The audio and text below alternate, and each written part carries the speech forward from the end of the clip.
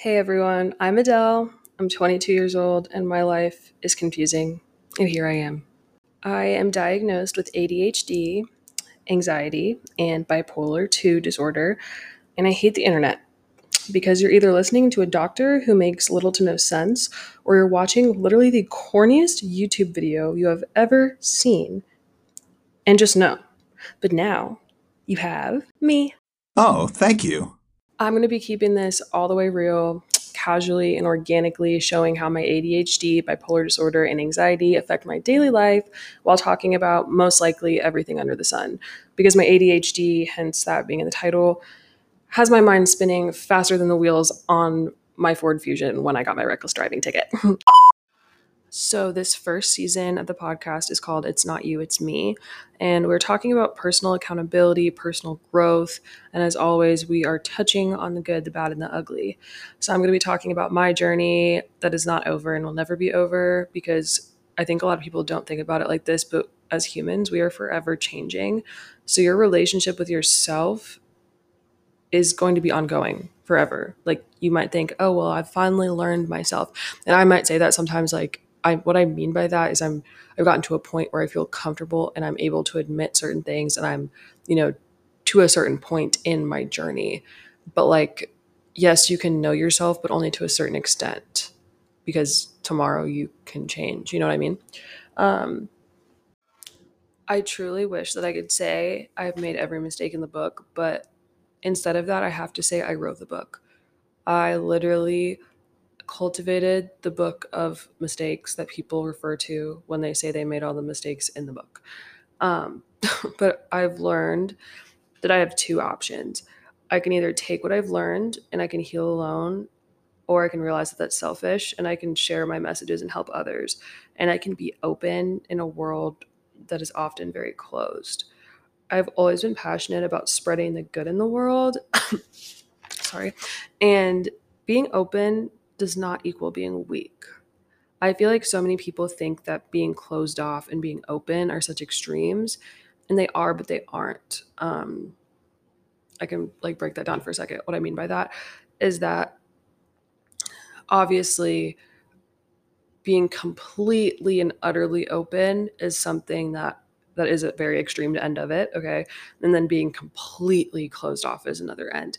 Those are very extremes, but in reality, most of us fall somewhere in the middle. Even if you're very close to one of the ends, it's very rare to come across people who are completely 100% closed off or completely open. Like I'm thinking in my head of like the most what I would consider open person I know, and I would say they're probably on a scale of 1 to 10, 1 being closed, 10 being completely open. They're probably still at like an 8. Like I don't think people understand it's not black and white. Nothing is black and white in my opinion. Um there's always an in between, and majority of the time whatever you're talking about between two sides, most of us fall somewhere in between, if that makes sense.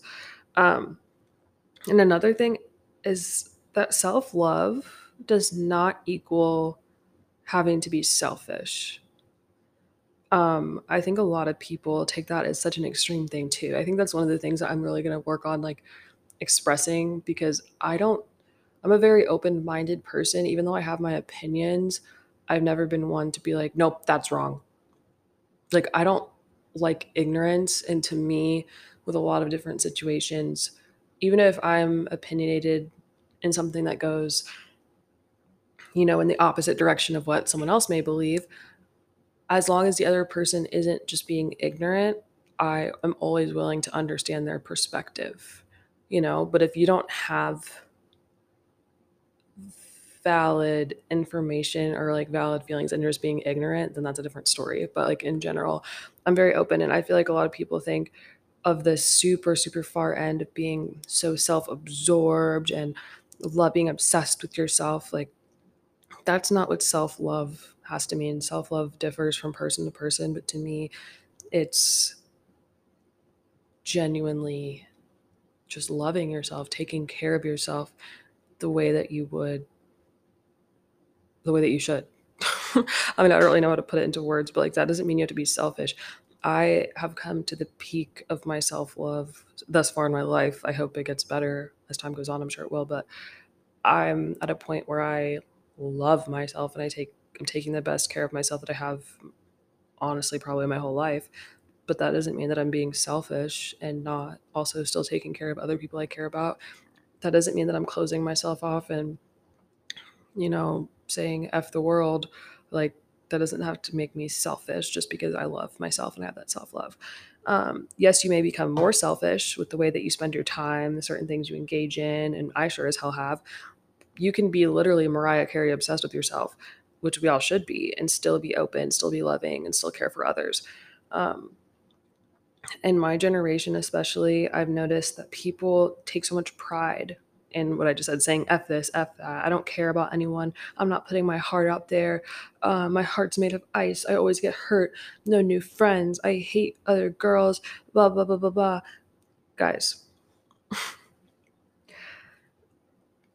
to keep it plain and simple, I am literally the definition of someone who should be saying that based on some of the experiences I've had. But even I can tell you that I've lost my closest friends. I've been lied to. I've been cheated on. My kindness has been taken advantage of more than I can count, more times than I can count. I've felt so low that I never thought I'd see another day where everyday things made me feel happy. Um, I There was nothing that could ever make me get to a point that low that I could think of. And now that I've been past that, there's nothing that can make me get back to that point. I will never close off again.